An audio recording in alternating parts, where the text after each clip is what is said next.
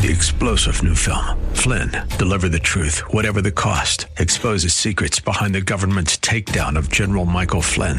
Flynn knew what the intel world had been up to. He ordered the first audit of the use of contractors. This set off alarm bells. He told the truth. He was the most dangerous person for Donald Trump to hire. They had to get rid of Flynn.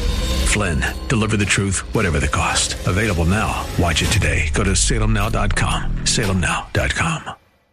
Genesis chapter 19. It took place thousands of years ago, yet the application for our lives today is as relevant today as if it were yesterday or thousands of years ago.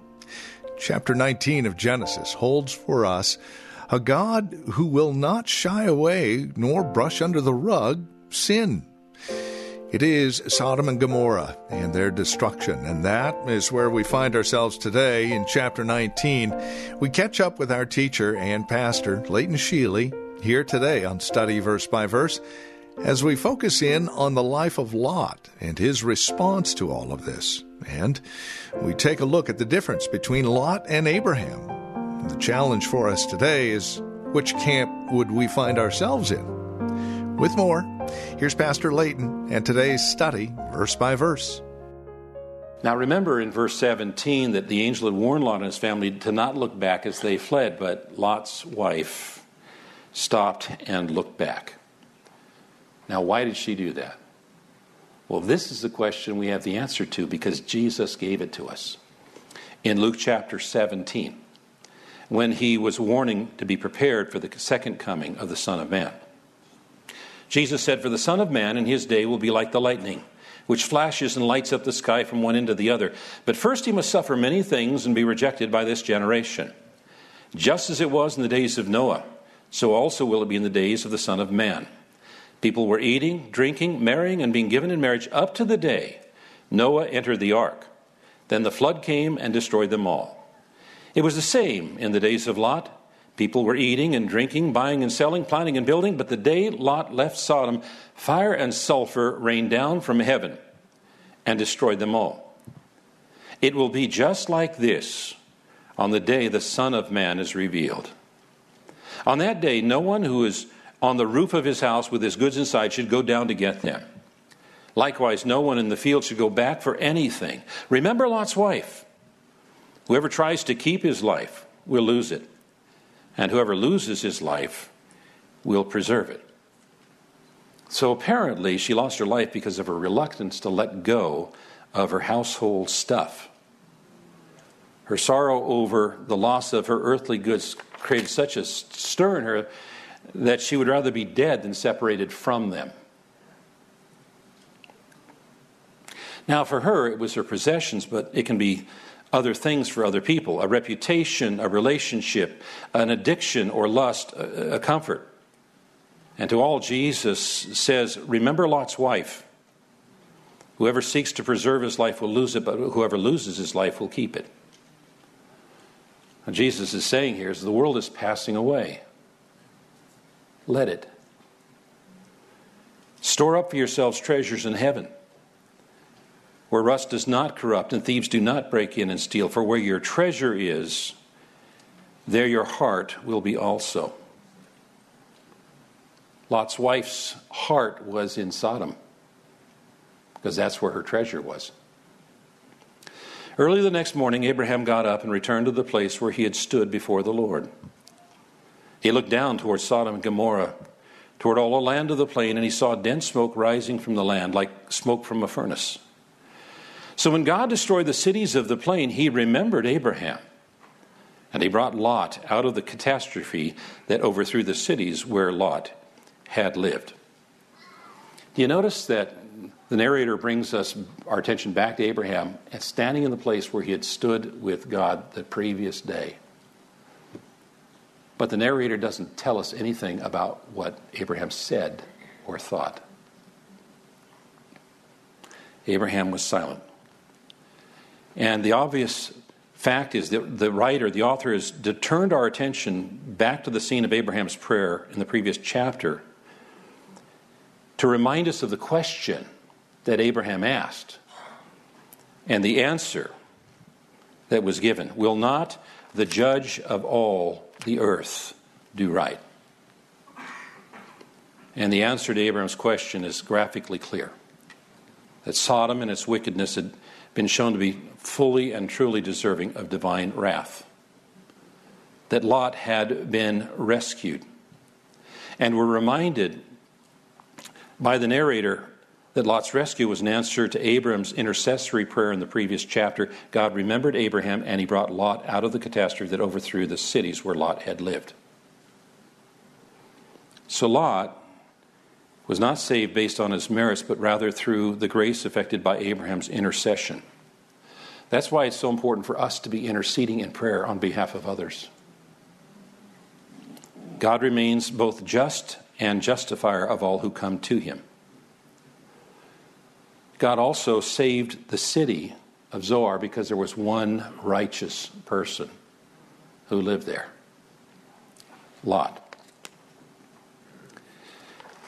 You know, a few weeks ago, I was asked by one of the young people in our church who attends public school why Christians are homophobic. And I appreciated the fact that she asked me this question because it told me what she was needing the answer for and what she was being taught in our schools. And I said, well, let's analyze your question. Phobic indicates a fear. And Christians are not fearful of homosexuality or homosexuals. What we are fearful of is where that lifestyle choice leads. Because that is one of many, many lifestyles that the Bible talks about and warns against. 1 Corinthians chapter 6. Or do you not know that the unrighteous will not inherit the kingdom of God? Do not be deceived, neither the sexually immoral, nor idolaters, nor adulterers, nor men who practice homosexuality, nor thieves, nor the greedy, nor drunkards, nor revilers, nor swindlers will inherit the kingdom of God. It's talking about lifestyles. Galatians chapter 5. Now the works of the flesh are evident: sexual immorality, impurity, sensuality, idolatry, sorcery, enmity, strife, jealousy, fits of anger, rivalries, dissensions, divisions, envy, drunkenness, orgies, and things like these. I warn you, as I warned you before, that those who do such things will not inherit the kingdom of God.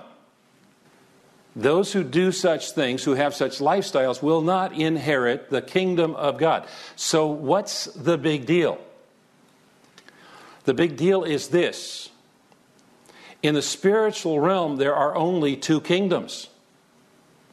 There is the kingdom of God and the kingdom of light, as is known. And the other kingdom is the kingdom of Satan and the kingdom of darkness. And someday God is going to judge the kingdom of darkness, and those who are part of it will be eternally judged. Our goal is to save as many people as we can from being in that judgment. And when I say save people, we can't save anybody. Only God can do that. But we do our part by sharing the gospel and by ministering to people and so forth. Let me try to illustrate it like this. Let's say that you were standing on the beach of a river that was wide and fast, and the current was moving quickly, and you, because you had read the book, knew that around the corner was a 300-foot waterfall that landed on sharp rocks. And as you're standing there on the beach, you see some people being swept by in their inner tubes, laughing and carrying on, seemingly oblivious to the danger ahead. Question: would you be loving them and caring for them if you raised your hand and said, "Have fun"? Or would you be loving them and caring for them if you tried to warn them of the danger ahead? That 300-foot waterfall around the bend is God's coming judgment. And they may laugh at you as the sons-in-law of Lot did, but at least you have done your duty, and their blood won't be on your hands. That's how we love. By graciously sharing the truth.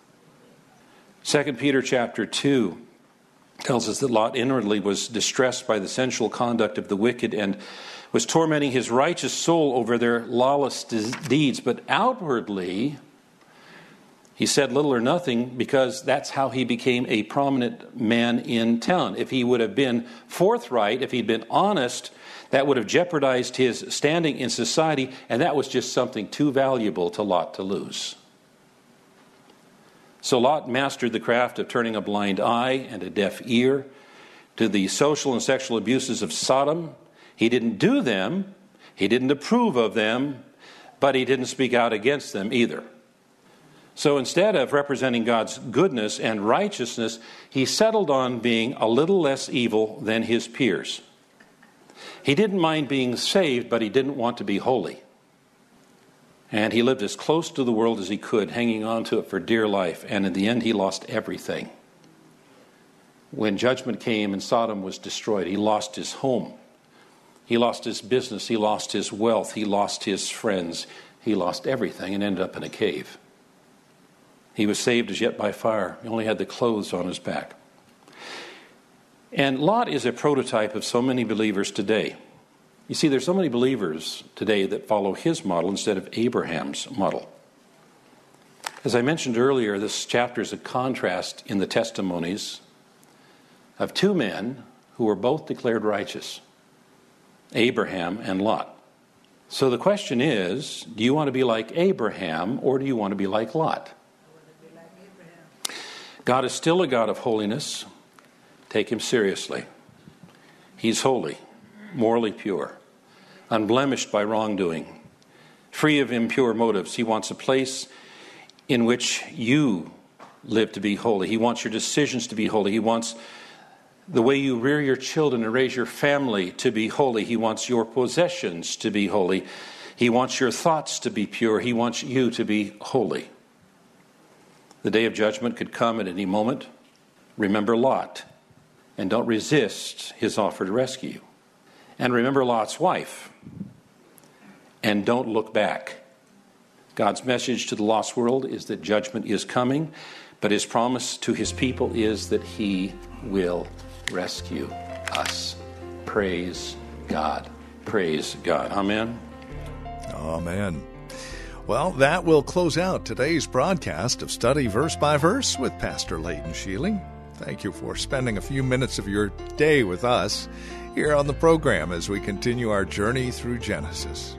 If you have questions or comments about today's program, maybe you would like to learn a little bit more about Church of the Highlands right here in San Bruno.